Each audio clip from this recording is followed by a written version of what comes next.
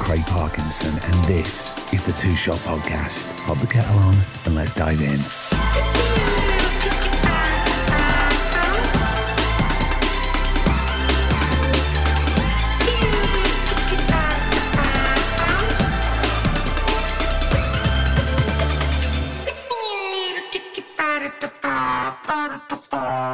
How the devil are you?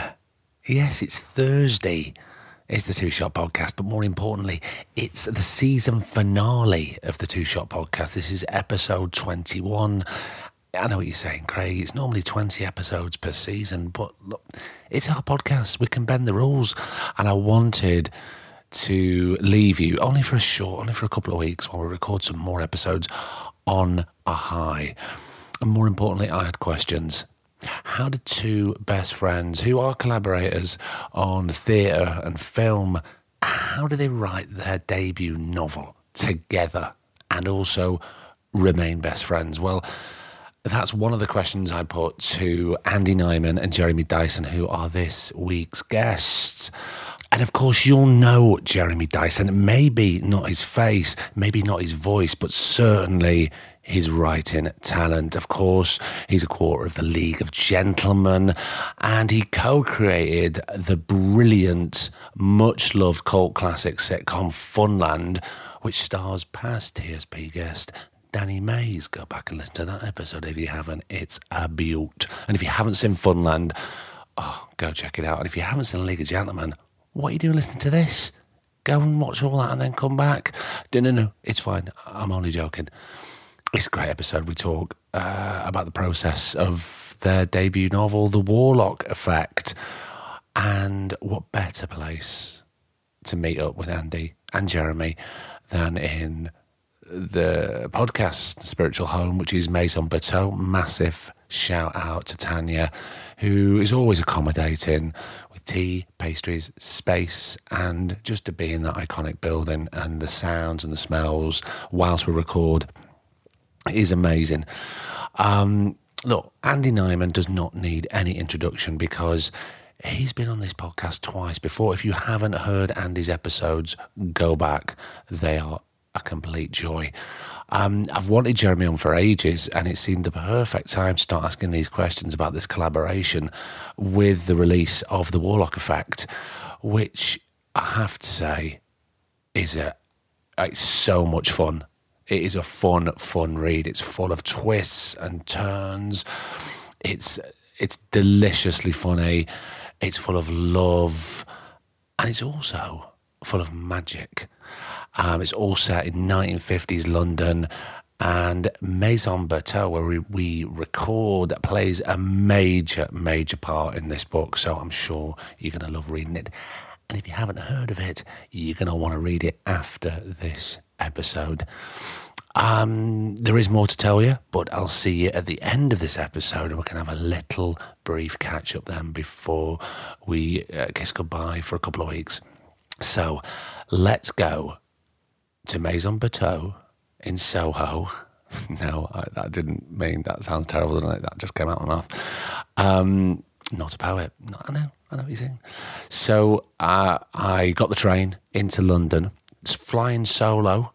Producer Griff was up north. He was very, very busy with another podcast. I know. Look, we all know where his first love is. It's this, so don't worry. He's always going to be here. So I got the recording equipment, and I went to set up, and Andy and Jeremy came to meet me. We had some tea. I let them settle in with some lapsang chouchong and some Earl Grey and some delicious pastries from Maison Bateau. And we kicked off, and this is it. This is the season finale of the Two Shot Podcast with the wonderful Andy Nyman and Jeremy Dyson. Enjoy. I'll see you at the end. And we're back this week in the spiritual home of the Two Shot Podcast, Maison Bateau, and it's a major player, a major factor in my guest's new book. It's a welcome return to Mr. Andy Nyman, and a very warm welcome to Mr. Jeremy Dyson. And their book is called The Warlock Effect. That's exactly right. It's a fantastic read. I'm really enjoying it. But before we get on to that, a few new questions that we start our new guests with. You haven't had this before, Andy. It's a relatively new thing. I'm going to ask you some questions. You just interpret them exactly how you like. Okay. Andy Nyman, a good film or a good book? A good film. Mm? Yeah. Jeremy? Nowadays, a good film. Speaking of nowadays, Saturday night or Sunday morning? Well, It's not complicated. well, no, because I'm thinking what I was about to say was Saturday night for me has never been like Saturday night. It's always pretty much the same. Blind date. Yeah, blind date. Yeah, I mean, you cannot beat for me good shitty Saturday night telly. I absolutely love it. Do you think those Always days have. are gone, though? No. Anton Deck. Do you mourn for Noel Edmonds, the house party? I loved Noel Edmonds' Yeah. house party. I loved it. I love light entertainment, as the Warlock Effect. We both have such a soft spot for it. I love it. No, I will, in Anton Deck's Saturday Night Takeaway, that happiest minute of the week or whatever, I'm always crying at that. I love it. Absolutely love it. I love a good gotcha. Love Saturday Night. I did used to love the chaos of Tiswas of a Saturday morning, Yeah. which sort of bled through Yeah. into early evening. With It was the one of parents. those defining things, wasn't it? It's a bit like Beatles and the Stones. Yeah. Or your Tiswas or your Swap Shop. For if you were all later. I went on Superstar. Swap Shop. You did not. Well, it's a difficult story to recount. I went down to the Leicester Tigers ground, and because Swap Shop was there, and I had a War of the Daleks that I wanted to get rid of because Right. I think I'd had 2 of them or something, one Christmas or something. And Nigel Starmer Smith, who was the guest presenter at the Tigers rugby ground that week, called me forward to swap it for something, and this nasty girl wouldn't let me get through. She blocked my way, so he moved on. There's a heartbreaking memory. That you still carry around to Still this carry day. around. I feel If I I can see knew it who in that your girl eyes. was. I was in the audience of Get Set for Summer, a short-lived summer BBC Saturday morning series, when the guests, the Beat, were on, and Kiki D. Wow. It was quite an experience. We're all showing our age now. I'm going to give you one final one. Go on. Me and my sister went to, this was a few years later, but the grand final of Bob Says Opportunity Knocks. You did. We did. We got tickets to go to TV Centre. Can you remember who won? No. Just remember being awed at watching Monkhouse. And for those younger listeners who have absolutely no idea what we're all talking about, Google it. Jeremy Dyson. As we get older, less ambition or more? More desperate ambition as you're kind of clawing at whatever time is available to you. Just the ambition to have a good win.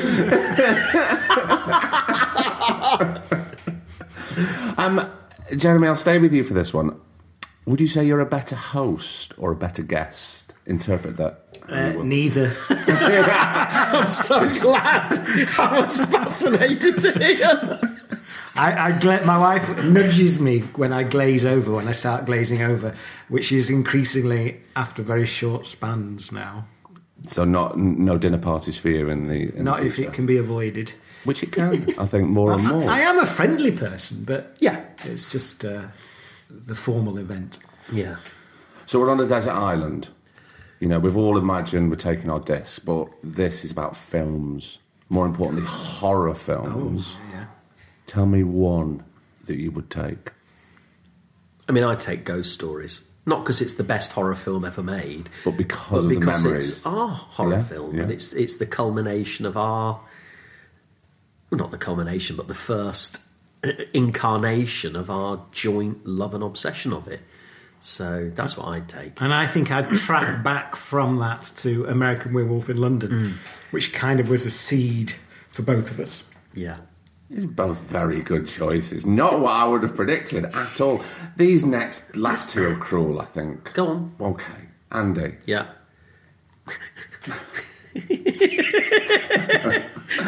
Darren Brown, Yeah. Houdini, Yeah. Ali Bongo. Ah, that's not cruel at all. Certainly not Houdini. It'd be between Darren and Ali. I mean, Darren is a great friend, and I think one of the greatest magical performers that have ever existed. Yeah, I'd choose Darren. I knew Ali as well, so I have warm memories of Ali. But no, Darren. Jeremy, probably ever so slightly crueler. Go on. Can I guess? You can. Reece, Steve or Mark? Shearsmith, Gatus, Pemberton. Well, you can't pick one, can you? That's can't. like picking between your children. You have to. The guards have got a gun at my head. They're going to kill me. You have to. And the three of them want to know the answer. I'd have each of them for different moods, you see. Good. This is a good answer. Coward. So, we're here to talk about the Warlock effect, but let's talk about the Nyman Dyson effect. And our listeners know about you, Andy, but together we don't know about how you met. We know that you've collaborated before for theatre and for film, and I can understand that. I can get my head around that. But to get together and write a novel, I don't know how that works. So I want to talk about that, but let's talk about you two first, how you first met and how you felt that the collaboration was going to work, because it obviously does. Well, the strange thing was it had such a long fuse on it, because we met when we were 15 years old and became instant best friends overnight. We were thrown by fate together into a dormitory on Jewish summer camp in Somerset in the summer of 1981, age 15.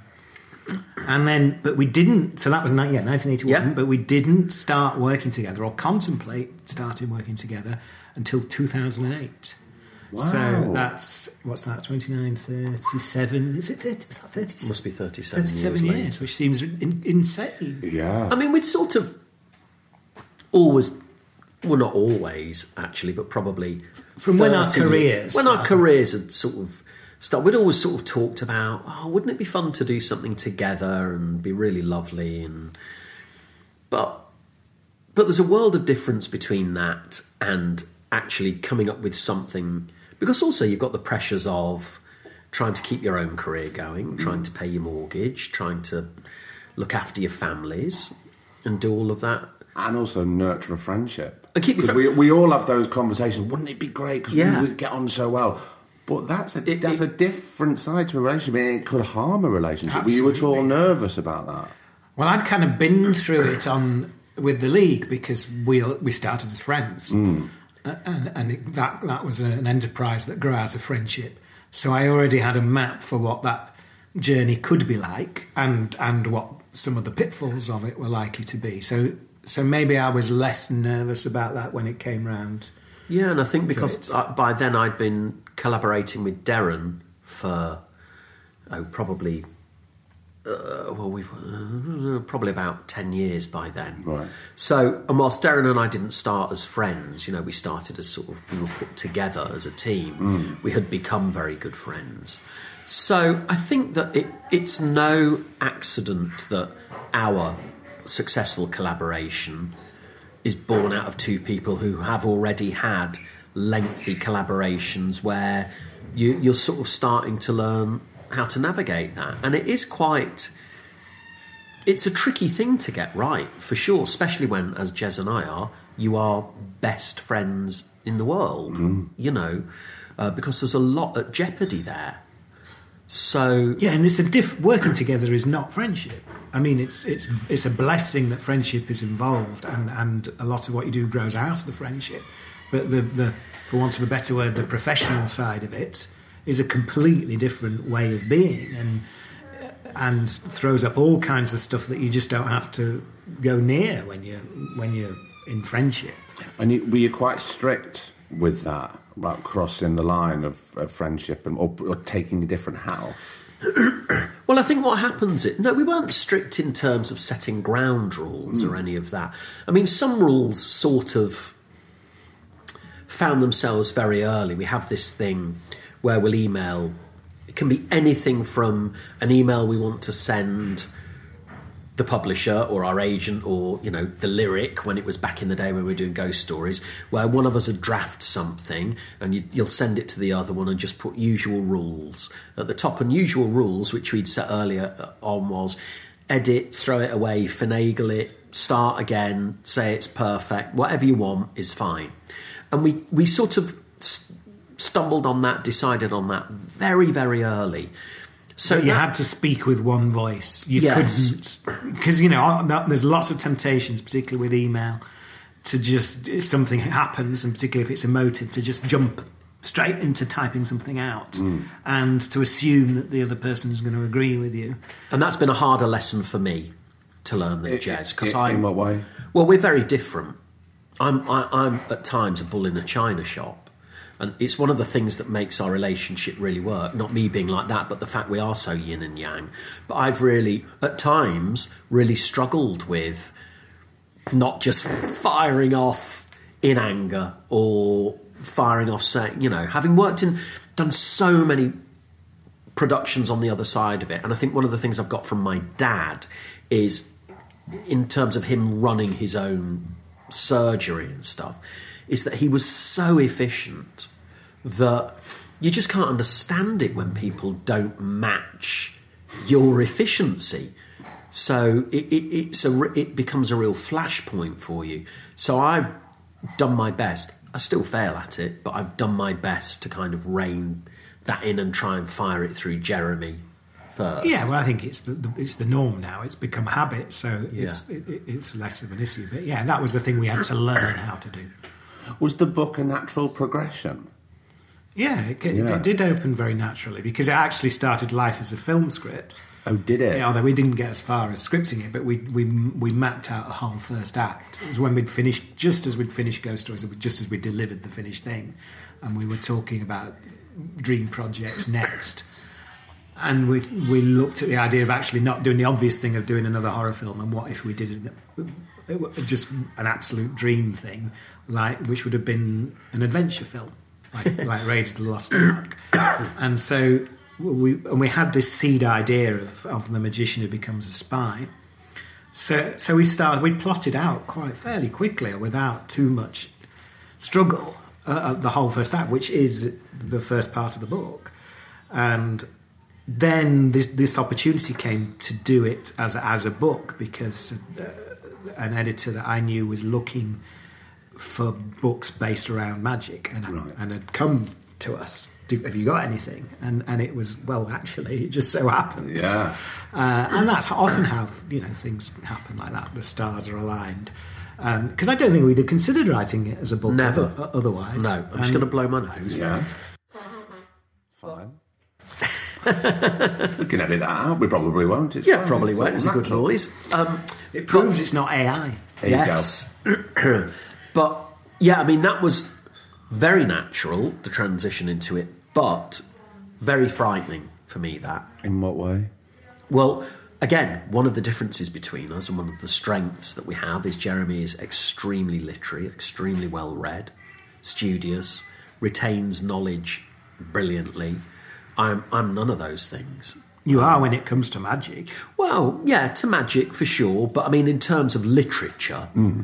So my sort of gut strength is just, again, it's one of the things that makes us a good yin and yang.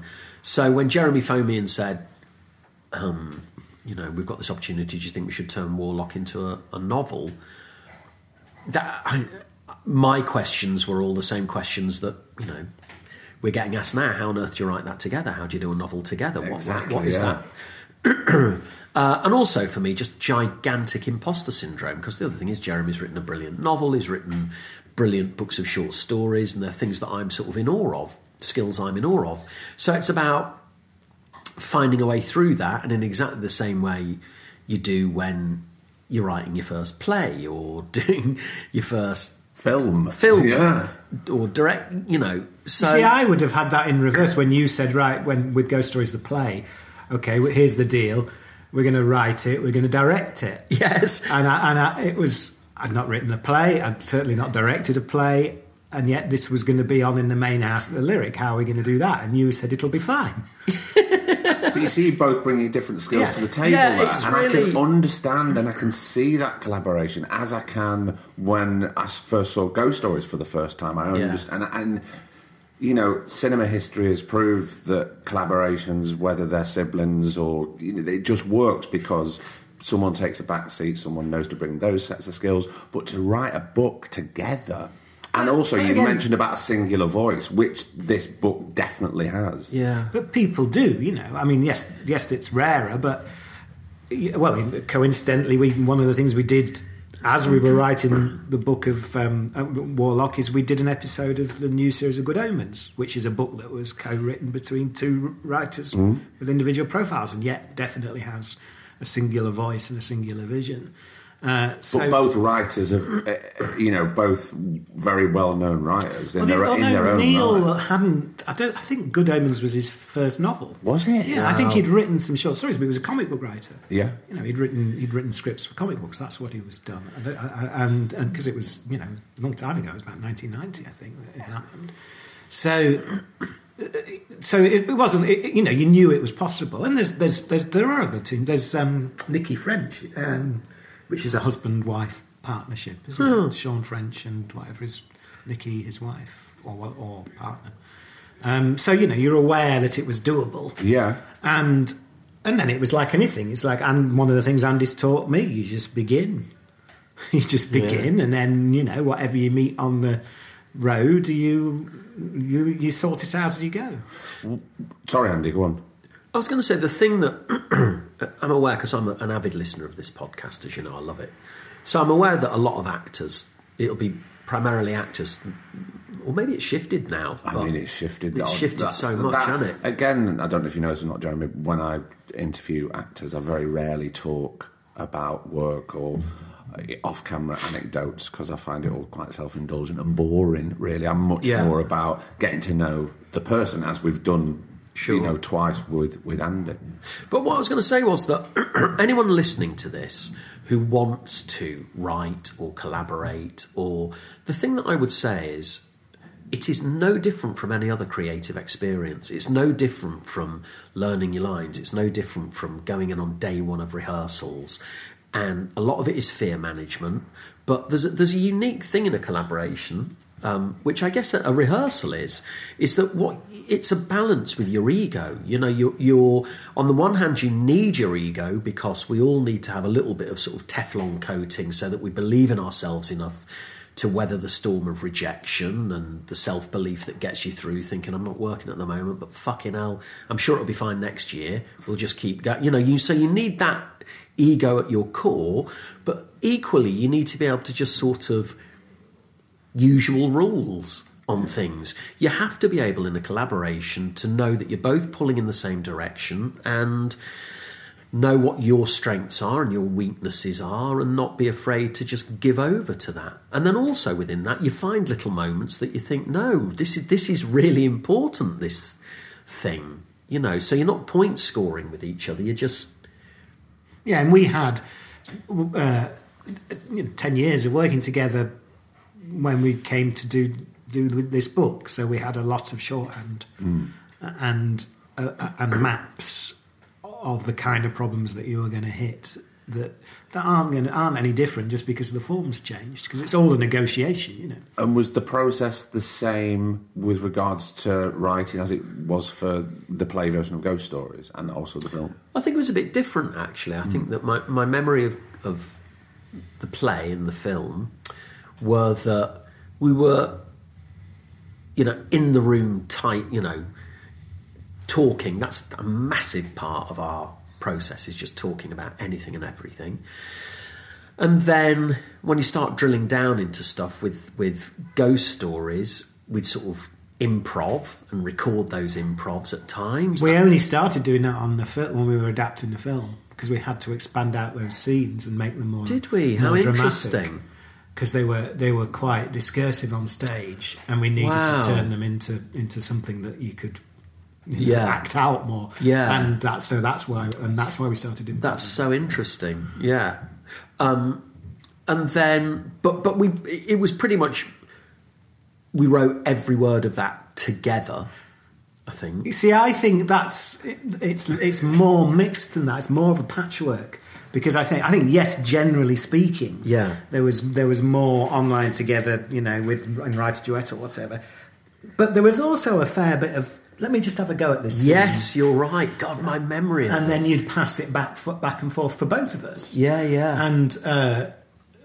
And or if not the scene itself, here's a set of questions about this scene. Here are my answers to those questions. What do you think? Yeah. So it's complicated. It's very fluid, and the trick is to go where it takes you. Yeah. And not angst about it, and certainly not angst about who's done what, because the audience doesn't give a shit. No. And the end result is the only thing that counts, Yeah. and it isn't over till the fat lady sings. And I learned that on the League, which was a long journey with a lot of fluctuation and shifts and changes in the dynamics of how we worked across the 10 years that we were working together. And it never mattered, because the only thing that ever matters is the end result. It doesn't matter how you get. The audience does not care how you get there. Sorry, go on. Well, they just want to be entertained. Yeah. What's amazing across all of the things we do together, but I guess any collaboration, is things within the end product that you have no concept of how those things were birthed. You just can't they just come out of this amazing process where, one person has one idea that, not that, but this, that becomes that, that becomes, oh, God, what about that? No, but, what it could, and before you know it, you've come up with something or developed something that you would never in a million years have got to on your own, ever. And neither of you would. Yeah. And yet here's this, and it can be a sentence, it can be the end of the thing, it can be something that unlocks the whole thing. It's just it is the most wonderful thing. And also, for me, across the years, one of the joys of collaborating is there are days when you haven't got much in the tank, and you know that there's someone else who has. Who's got the support and who's there to support who's you? Who's got your back? Yeah, and that works. Because we're both, got families and your own life, complicated in a million ways, and there are times when you both one of you will just need to, I can't work today, or would you be able to do that? And it's a joy to be able to be there for each other as well. It's really a blessing. And vitally important. Hugely. Hugely. I still remember when we were in prep for Ghost Stories, the film, we were doing the lens test. We'd gone to the cinema at Leeds, yes, to the View, and Ula, our DP, was showing us the various things he shot with the various lenses for us to say which set of lenses we preferred. And I got this call from my daughter, who was about 8 at the time, played in the school orchestra, and her finger had got caught in the keyboard stand that had collapsed on her finger. And my wife wasn't there that day, which was rare, and it's because she'd broken her leg. And so I had to. Andy said, "Don't worry, I'll finish the lens test. You go and sort that." And I mean, that's such a blessing. Yeah, that's such a blessing, particularly on something as all-encompassing as directing a film. When you were writing the book, because I keep going back to the singular voice, because it really is there, and I don't read many books with the collaboration, especially with them being best friends. And Jeremy, am I right in saying you don't live in London, do you? No, I live in Yorkshire. So was it important for you to be in the room or be together? How did that process work? Was you handing over little bits, then you would come together at the end of the day, or?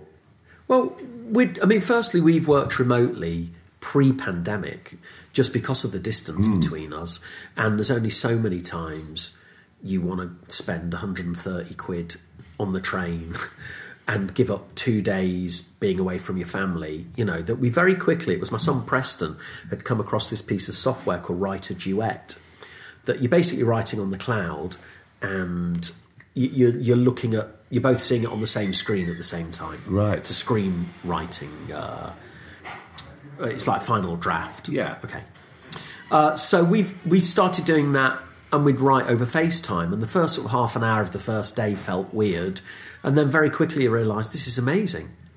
It's like number one, it's like being in the room, and it didn't feel any different. So we'd written like that for a long time. So when the pandemic hit, that didn't really affect our creative process. If anything, it enabled it a bit, because one of the things that is the most fruitful part of doing it is consistency, is being able to come together a lot. That really helps. But what we did was, we did a huge amount of plotting, talking, plotting, and then just, pouring your own life and your own honesty into it.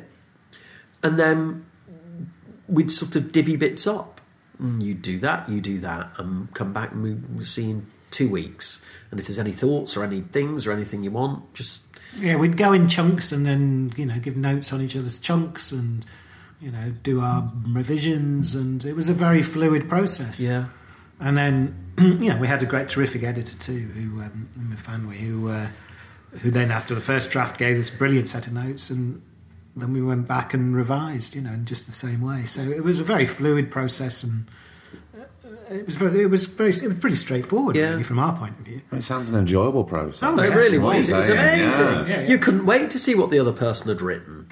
That's another thing, by the way, that's worth saying. And I may have said this the last time we spoke, I can't remember, but it's proven itself truer to me again, which is, so often you hear about, producers on movies being dicks with their notes. And Andy, you've come across a few in your time, surely. Come on. Well, they exist. They do exist. They exist, but I feel blessed, really. I haven't come across that many, is the truth. And the same with director. I've come across more dick directors and their notes or lack of notes. And, in this case, an editor. And without a shadow of a doubt, on the Ghost Stories film, the notes we were given by our producers and the financiers were phenomenal and made the film, markedly better.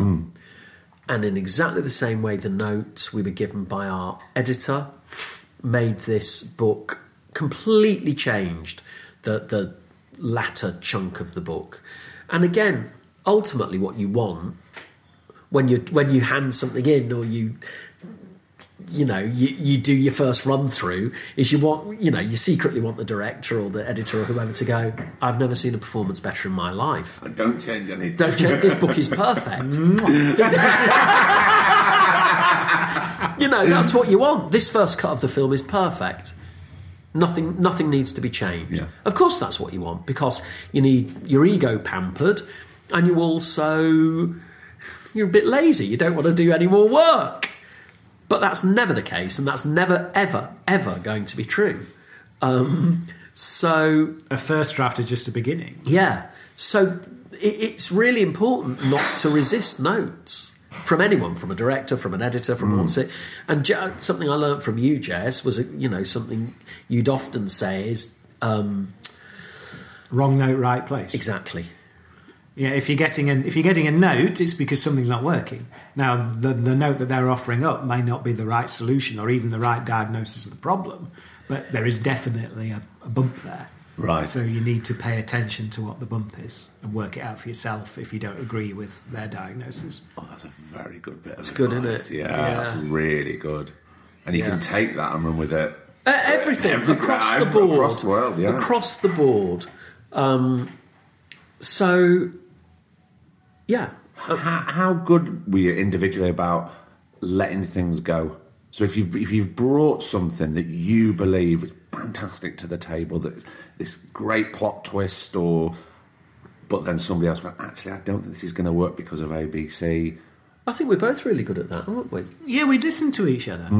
And, you're always aware. You've always got that sense of if they're saying it, there's a reason they're saying it. There's something there. Because obviously there's trust here between and we also have the opposite experience of us both going, oh, so you get that as well. So if you're not getting that, then something's awry there. There's something to look at.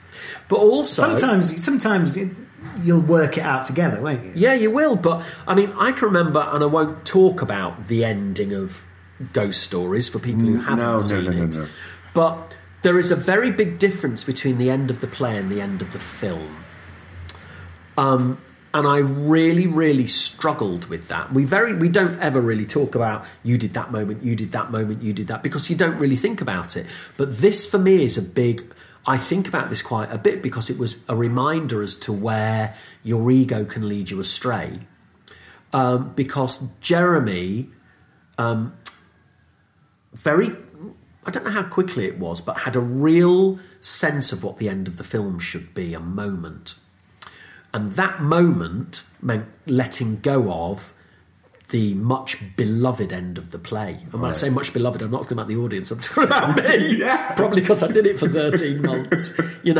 Well, also, it's such a lovely piece of theatre. It worked, yeah. And I could not see my way into that at all. I really resisted it. Because it was a piece of theatre? Well, no, because I thought the end is great. The end is great of the play. And so with one arm behind my back, I had to sort of But it was great because it relied on the fact that it was happening in front of you. In the play. In the play. And the minute you put it on film, you lost that. Because it's not happening in front of you. It meant something different. So that's why you couldn't just reproduce it or a version of it. Yeah, and he was absolutely right. But it was that's one in all our 14, 15 years of working together. That moment was one of the hardest things I had to let go of. And it's so interesting when you get and I knew instantly as soon as I had that it was it was like the right thing to do in inverted commas. But I mean, it was like, of course. But so I do think about that quite a lot when you're sort of clinging on to something that you love just because you love it. Doesn't mean it's right, or doesn't mean it's going to work in that, or it doesn't mean letting go of it means it's a bad idea.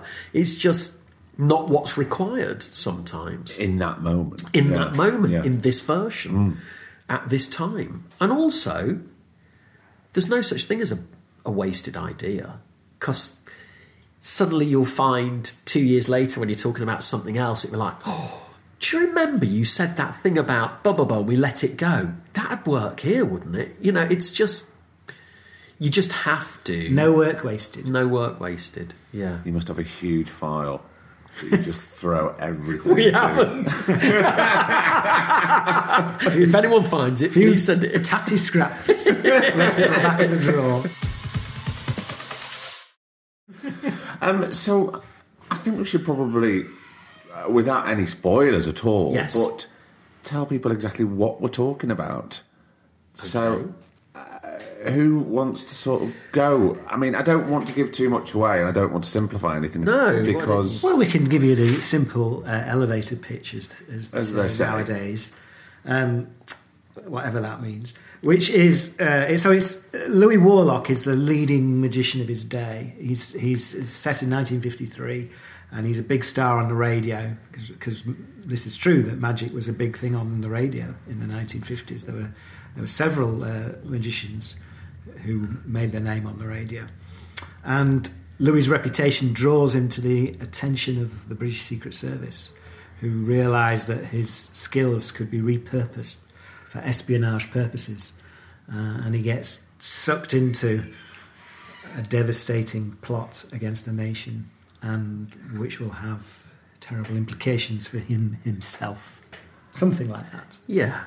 And of course, the backdrop is beautiful London, and it's so nice to read real London, and you go, I've taken that walk, I've taken that taxi journey, and that's exactly what it is. It's not like sometimes when we see it on the film, where you go, well, that wouldn't happen. Well, you just turned left out of St Paul's. Are you at Piccadilly? Yeah.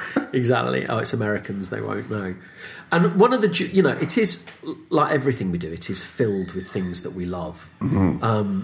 we're sitting in Maison Berthaud because Louis has this team of people that help him create these show-stopping magic illusions, and this gang of sort of magicians and comedy writers in the 50s, and they're called the Brains Trust, and they meet in Maison Berthaud in the upstairs room. That's their setting. But because Maison Berthaud's been here since the 1850s, as you well know. Yes. Yeah. So we were trying to find those bits of London that are unchanged, or if not unchanged, that we had a half memory of. Yeah. And there's also real characters in this book. Oh, it's full of real magicians, real people from the time, magicians' names that we've changed, and then we've created people as well. It's full of things that we love. So it's full of magic, which we both have loved our whole lives. You will actually learn a couple of really great tricks. Well, I wanted to ask you about that because not being a magician myself, I always thought the one rule is you don't divulge the trick. Correct. But here, I've already learnt and started to practice some tricks to try and fool my son. Well, there are 2 or 3 tricks that we teach in the book, because part of the... Again, this isn't spoiling anything, but part of the book is there is a book within the book called The Warlock Effect. Within The Warlock Effect, there is The Warlock Effect, written by Louis Warlock, because part of the magic world is magicians who teach their routines and tricks to other magicians. You can buy these lecture notes and books, and Jeremy and I have shelves full of these things. And the amazing thing in the 50s, 60s, 70s these were working pros selling the secrets of their acts, of how they were making their living. And the landscape of all that has changed dramatically, because now magic is very monetised. So anyone who comes up with half an idea, you can buy it as a download or an internet or a trick on the internet, and they're not really audience tested. They're not really amazing tricks a lot of the time. Whereas back then, these legitimately were how they made their living in nightclubs, and there would be routines that were finessed over decades. People, because the practice of magic was completely different, because you had musical, you had the variety theatres, you had people going out doing their acts night after night after night, and so the magic that they were doing had been honed to perfection, move by move, and that was the information you were often getting in these books. You were getting a lot of the thinking behind the magic as much as the moves themselves. So there are a couple of things that sort of legitimise being able to teach these 2 or 3 tricks that we teach. The first thing is that the issue with giving away secrets is whether they're earned or not. So if we just turned up on a chat show to talk about Warlock Effect and just gave away a secret, explain, that's sort of, there's no value in that. No.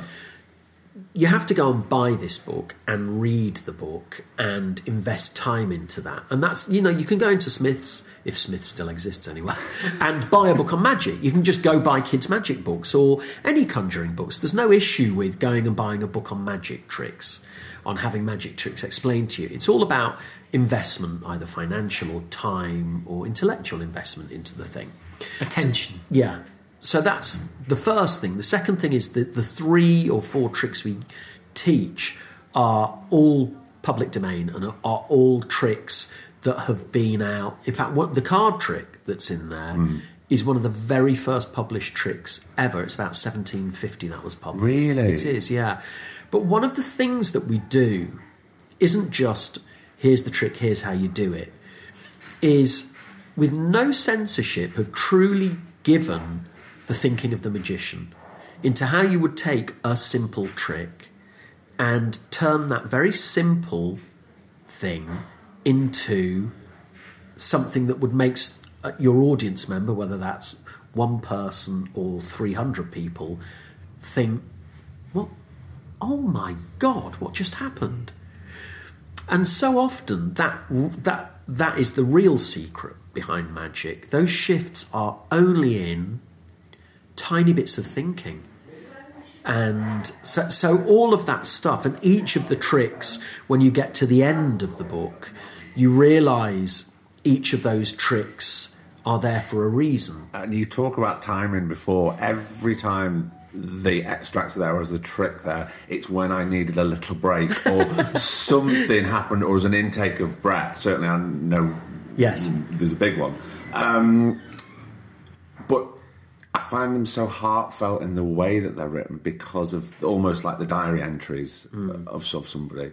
Well, we both are so passionate about it. Yeah, and I think one of the things that you're hoping for, and again, this would stand against accusations of freely and easily giving secrets away, is we're trying to communicate our passion and love for magic as an art form in a way that may inspire other people to invest in it as well. Obviously, not everybody reads the book, that would be silly.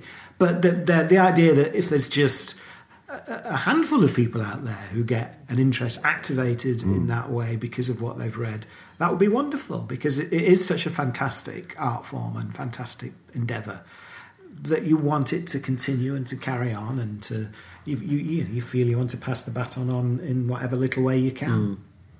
But the book is so exciting, and it's I see it, I can see it, right? It's visually striking. Yeah. I can smell it. I can smell London. I can certainly taste London. You know, you talk about going to the chop house to having lamb and mint jelly. I'm there. I want it. And I know you probably didn't, but did you have one eye on seeing it on the screen at any time in writing it? Or do you have to? I know you don't have to think like. I don't want to come across as cynical. That it's not. It's not cynical. I mean, it's really interesting to call it cynical, because I don't think that is cynical. Right. If you are investing 18 months of your life to create something, and the rest, whether it's a play or there's no point creating something that 12 people are going to see. You want to try and create something that as many people in as many different forms can enjoy, and in whatever form that is. So we're huge cinephile. No, I know you are. And I think the reason why I said cynical because I didn't want to be offensive in any way to you. No, it's not a criticism of you saying that at all. I think that to create something knowing, the thing is not to write it cynically. It's not to write the thing saying, "Aha, this will be a great scene on telly. This will be."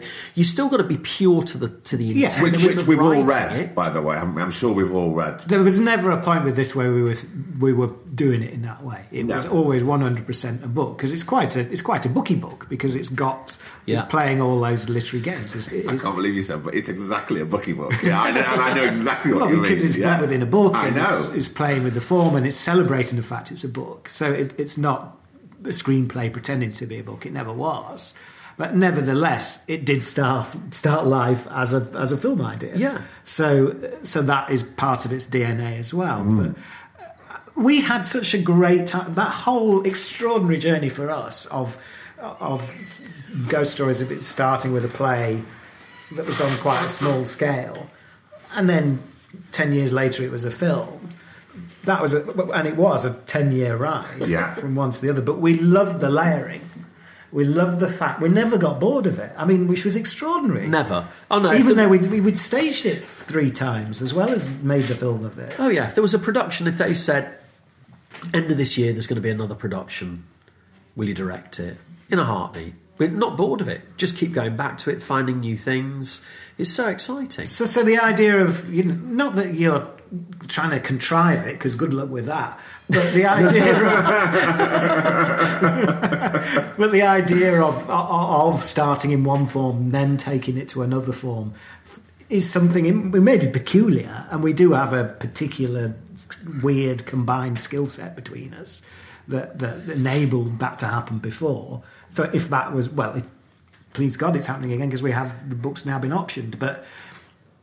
It's a joyful thing to us, and as Andy says, there's not a scrap of cynicism in it. At least I hope not. Well, of course there isn't. No, /100%.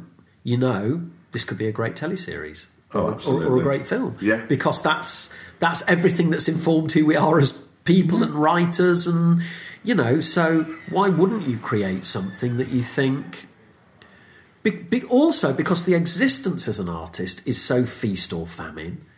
Why, you're creating something that you think, if we were investing so much time into this, and the book was different because you're paid for the book, but, I'm not breaking any codes by saying you're not given £1 million to write a book. I mean, very often you're creating these things like it is when you're writing a play or writing the screen. We wrote the screenplay of Ghost Stories on spec. Completely. Right. No one's paying you for those 2 years' work. So by the time you get paid for the thing, you're on minimum wage. Basically, my favourite thing that I hold in my head all the time is when we finished making the League of Gentlemen film, the League of Gentlemen's Apocalypse, Reese turned to me and said, "We made more money window cleaning." Which, if you tot it up hour for hour, is literally true. So that's one of the reasons that why not create something exactly. that you think... And again, that goes back to that bit of ego in you where... I think, this is...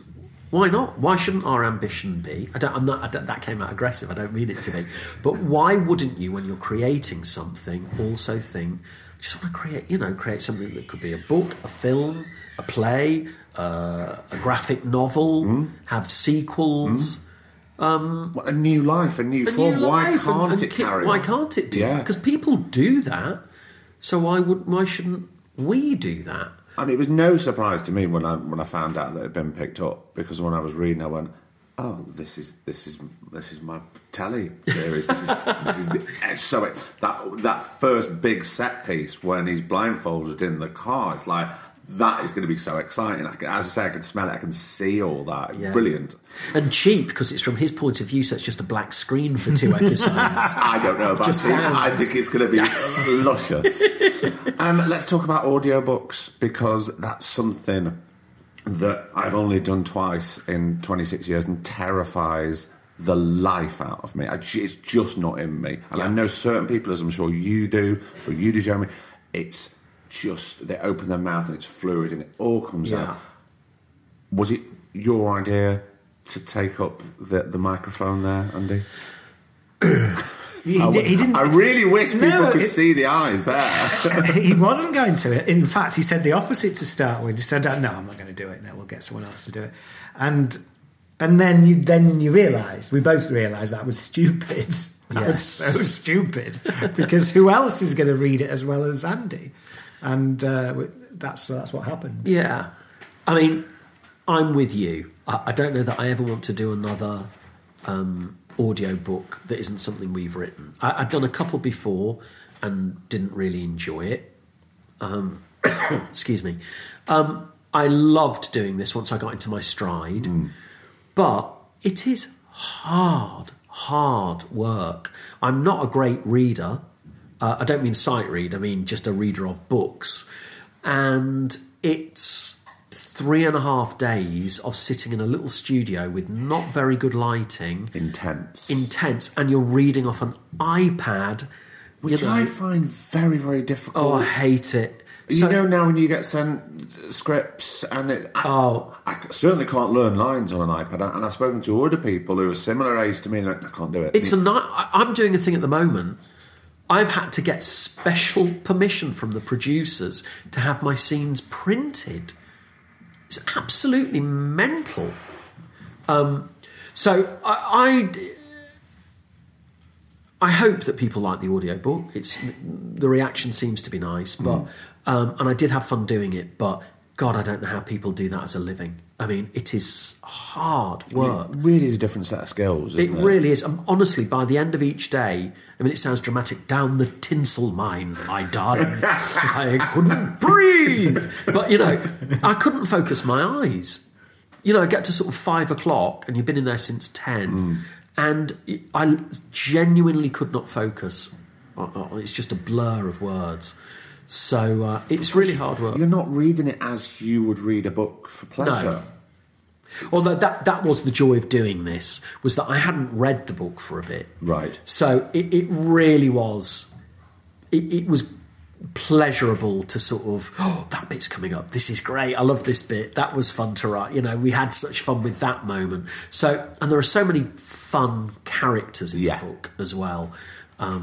So I really loved doing it, but it is hard work.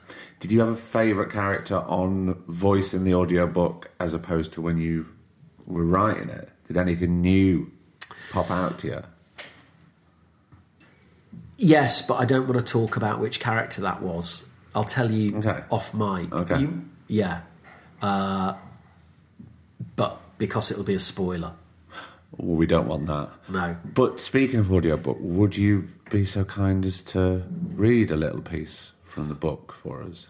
Yeah, yes, have you got a book? I've got a book. Yes. Okay, with pleasure. We'll just do that. I'm just going to take these headphones off so we don't have an audio disaster. Let me see. In my bag here. Oh, look at that. Oh, look at that. It's one of those copies as well. It's one of those copies. Magic bit. Yeah. Is that what we've done previously? Yeah. Just give me. Can you remember where it is? Let's. Yes. We'll just put some. The sound of flicking. 1950s. Whilst Jeremy's finding it, let me also tell you. The book is a thriller, an exciting thriller. It is full of proper twists and turns. Just to interrupt you here, yes. There was a certain point in reading for me that I went, I'm not sure I trust anything what I'm reading, and therefore I went, you're feeding me all of this because of the peek behind the curtain as well with the tricks that come out and there's little entries from the Warlock Effect. There's a moment about the magician's assistant, yes, and how what she wears, what she's doing, what they are doing. You can't take your eyes off them for a minute, so you're looking at this, but something's going on over here. And I'm like, this is what they're doing to me. I can't trust anything what I'm reading, and that is really exciting. Yeah, really exciting as a reader. Can I also just add, I found it very funny. Good, very funny, and also heartfelt. There's a beautiful section right at the start, which I thought was beautiful, which I saw visually as well. Which is no spoiler, but that's about his childhood. But you found something, haven't you? Okay, so this is that the bit you meant? Yes, yeah. Andy, sorry, I interrupted you there because I got too excited about the magician's assistant. Was there anything else you wanted to talk about? I was going to say one of the other things it's a love story. Yes, that's what I was going to say. One of the things that has surprised us in the response to the book is all those other things we knew were sort of what we were aiming for. The thing that is, I think, really surprised us is it's also a love story. And that almost is the driving force in the book. And that's been, I think, one of the things... Because it's easy to think that, it's a very blokey book because it's all about magic. No. But it's really not. Anyway, so this is... I'll just twiddle the mic around a little bit. Yeah. So this is... I'll read the first bit. Hang on a sec. Let me just see how long this is. Well, this is a little chapter. It's from Louis' book within the book. Very good. A chapter called The Real Magic Word. My dear friend, are you still there? Are you reading this? If you are, and you are, aren't you? I know you are. I know you are. I want you to think of a magic word. Got one? Well, I'm guessing you either thought of hocus pocus or abracadabra. Yes, there are a few other more obscure ones out there like Gazumba and Simsalabim, but ultimately it boils down to a choice of two. Think about the two choices while I remind you of what a magic word really is. It's a spell, an assembly of letters that possesses an ancient otherworldly power, accessing and bringing forth a force that ordinary people cannot command. Now, close your eyes and whisper them both, but don't just speak the words as you say them. Imagine that you command and affect that real power, the power to bring something into being, make something appear, to bring it forward into our realm, however unlikely, however impossible it seems. Which one of the words felt to you that it had the most power? Somehow hocus pocus feels silly, doesn't it? Like it's made for children. Maybe that's because it's an invented word. It has no real grounding, no absolute power. It was first created to describe the frivolous tricks that 16th century jugglers performed. But abracadabra is a different beast. Whisper it again. As the word trips off your tongue, you can sense that there is something beneath it, something deep and ancient. It's there in its rhythm, its sound, its music. Without you even knowing it, that word, a word that has survived since the 2nd century AD, evokes a response that you can't put your finger on. You can feel the dark, ancient power of it. Abracadabra is a corruption of the Hebrew abracadabri, meaning I will create as I speak. In other words, the very act of speech will create new realities. Words have power once they are formed. This I know to be true.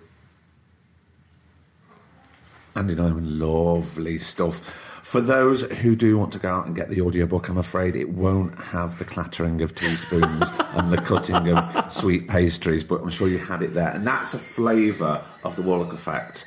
I urge you to go out and get it. Go out and buy it. You know Andy, you know Jeremy's work.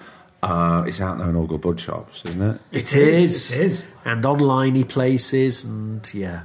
And we're going to turn the mics off now, and Andy and Jeremy are going to tell me who they're casting in the television show, which I will keep to myself. Just before you go, fellas, another book? Yes. Yeah. Plans for another book? Yes. Yeah. A second book in this series. Yes, it was a contractual obligation. Was it? Oh, yes. Yes. But we're one that we're absolutely delighted with. We love the idea of a big, expanded Louis Warlock world. Well, I can't wait. As soon as they've read this, they won't be able to wait, and I hope you have as much fun writing the next 17 books. Bless you, man. Andy Nyman, Jeremy Dyson, thank you so much. Thank you. And another episode is done. What a cracker. It was difficult. Not difficult. It's the first time, I think. I'm pretty sure it's the first time that I've had 2 guests on. But I was really interested in how they collaborated. I can understand, I said in the episode, I can see how you would work together on a play. Many people work on plays and musicals as a collective, as a group, as a duo. But while it's not unheard of, it is on the rarer side, 2 best friends collaborating on a novel. But I have to tell you, my God, they pulled it off. The Warlock Effect is out now. Go and buy it from your independent booksellers. Drop me a message when you have done. Tell me what you think. As we heard in the episode, it has been picked up by a television production company, one that we're all very big fans of. So I'd say in the next couple of years, you're going to be seeing the Warlock Effect on your small screens, but you'll know it well because you'll have read it 2 or 3 times by then. Let me know how you get on. Drop Andy and Jeremy a message on social media once you've done so. I know they'd love to hear from you. Again, big shout out to Maison Berteau and Tanya for hosting us today. And as you heard on the intro, Aston mics make our podcast sound so deliciously rich and beautiful. And that's why we record on those and those only. Big shout out to Aston mics. So what we're doing, we're going to have a couple of weeks off. I say a couple. It's a loose term. I know it usually means 2. Could be 2, could be 3. It's funny, as I walked into Maison Berteau today, an actor and comedian was on his way out. And we stopped and we sort of acknowledged each other, and he said how much he loved the podcast. So it seemed like an ideal opportunity to invite him onto the podcast. I did. He accepted. We exchanged numbers. Bam, he's booked for the next season. I've got another stand-up comedian booked. I've got... Who else have we got? Oh, I've got an actress who I love, who I've wanted on for a long, long time. And... she's filming with a friend of mine at the moment. I mentioned that the door's always open. It's going to happen, which is great news. as ever with the next season, we're going to be revisiting some old guests for part 2 or possibly part 3s in some case. And we're going to be broadening it out. Of course, it's not just going to be actors. As always with the Two Shot Podcast, we aim to bring you the guests, the voices that you don't hear on every other podcast. Because why would you? There's so many out there. But you're such a loyal gang, a loyal family of listeners, and myself and producer Griff really, really do appreciate it. Of course, we're going away for a few weeks, but if you have liked this season and, you've got a few quid to spare and you think, if I saw them in Maison Bateau, I'd buy them a hot cross bun. Maybe not now, not after Easter. I'd buy them a big cream cake, or if I saw them in the Coach and Horses, I'd buy them a pint of Guinness. You can do that through our Patreon. Go to patreon.com/the Two Shot Podcast and find out what you can get in rewards for helping us out, bring you the best guests with hopefully the best conversations and not just your run-of-the-mill questions or your 20-minute press junkets. No. We like to spend time with our guests and get to know who they are and bring them to you. So, we're going to carry on doing that. Until then, take care of yourself. Catch up on anything you haven't missed. Anything you have missed, rather. Because sometimes if you're skirting over and you see a name and you go, I don't really know that person, I'm not really keen, they're usually the best episodes. So go back, hit me up on social media. You know where we all are. We're on the Two Shot Pod on Instagram and Twitter, Facebook. Griff, personal Griff, is there. I'm around on Instagram, not as much on Twitter, but we do try and get back to everybody and respond.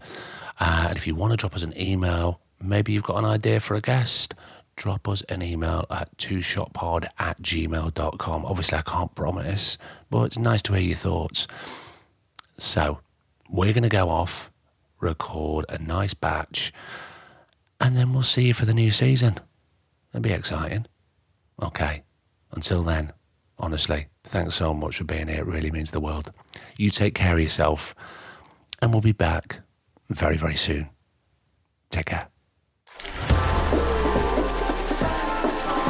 The Two Shot Podcast was presented by me, Craig Parkinson, recorded and produced by Thomas Griffin for Splicing Block. The remix of our theme tune is by Stolen Valor. Cheers.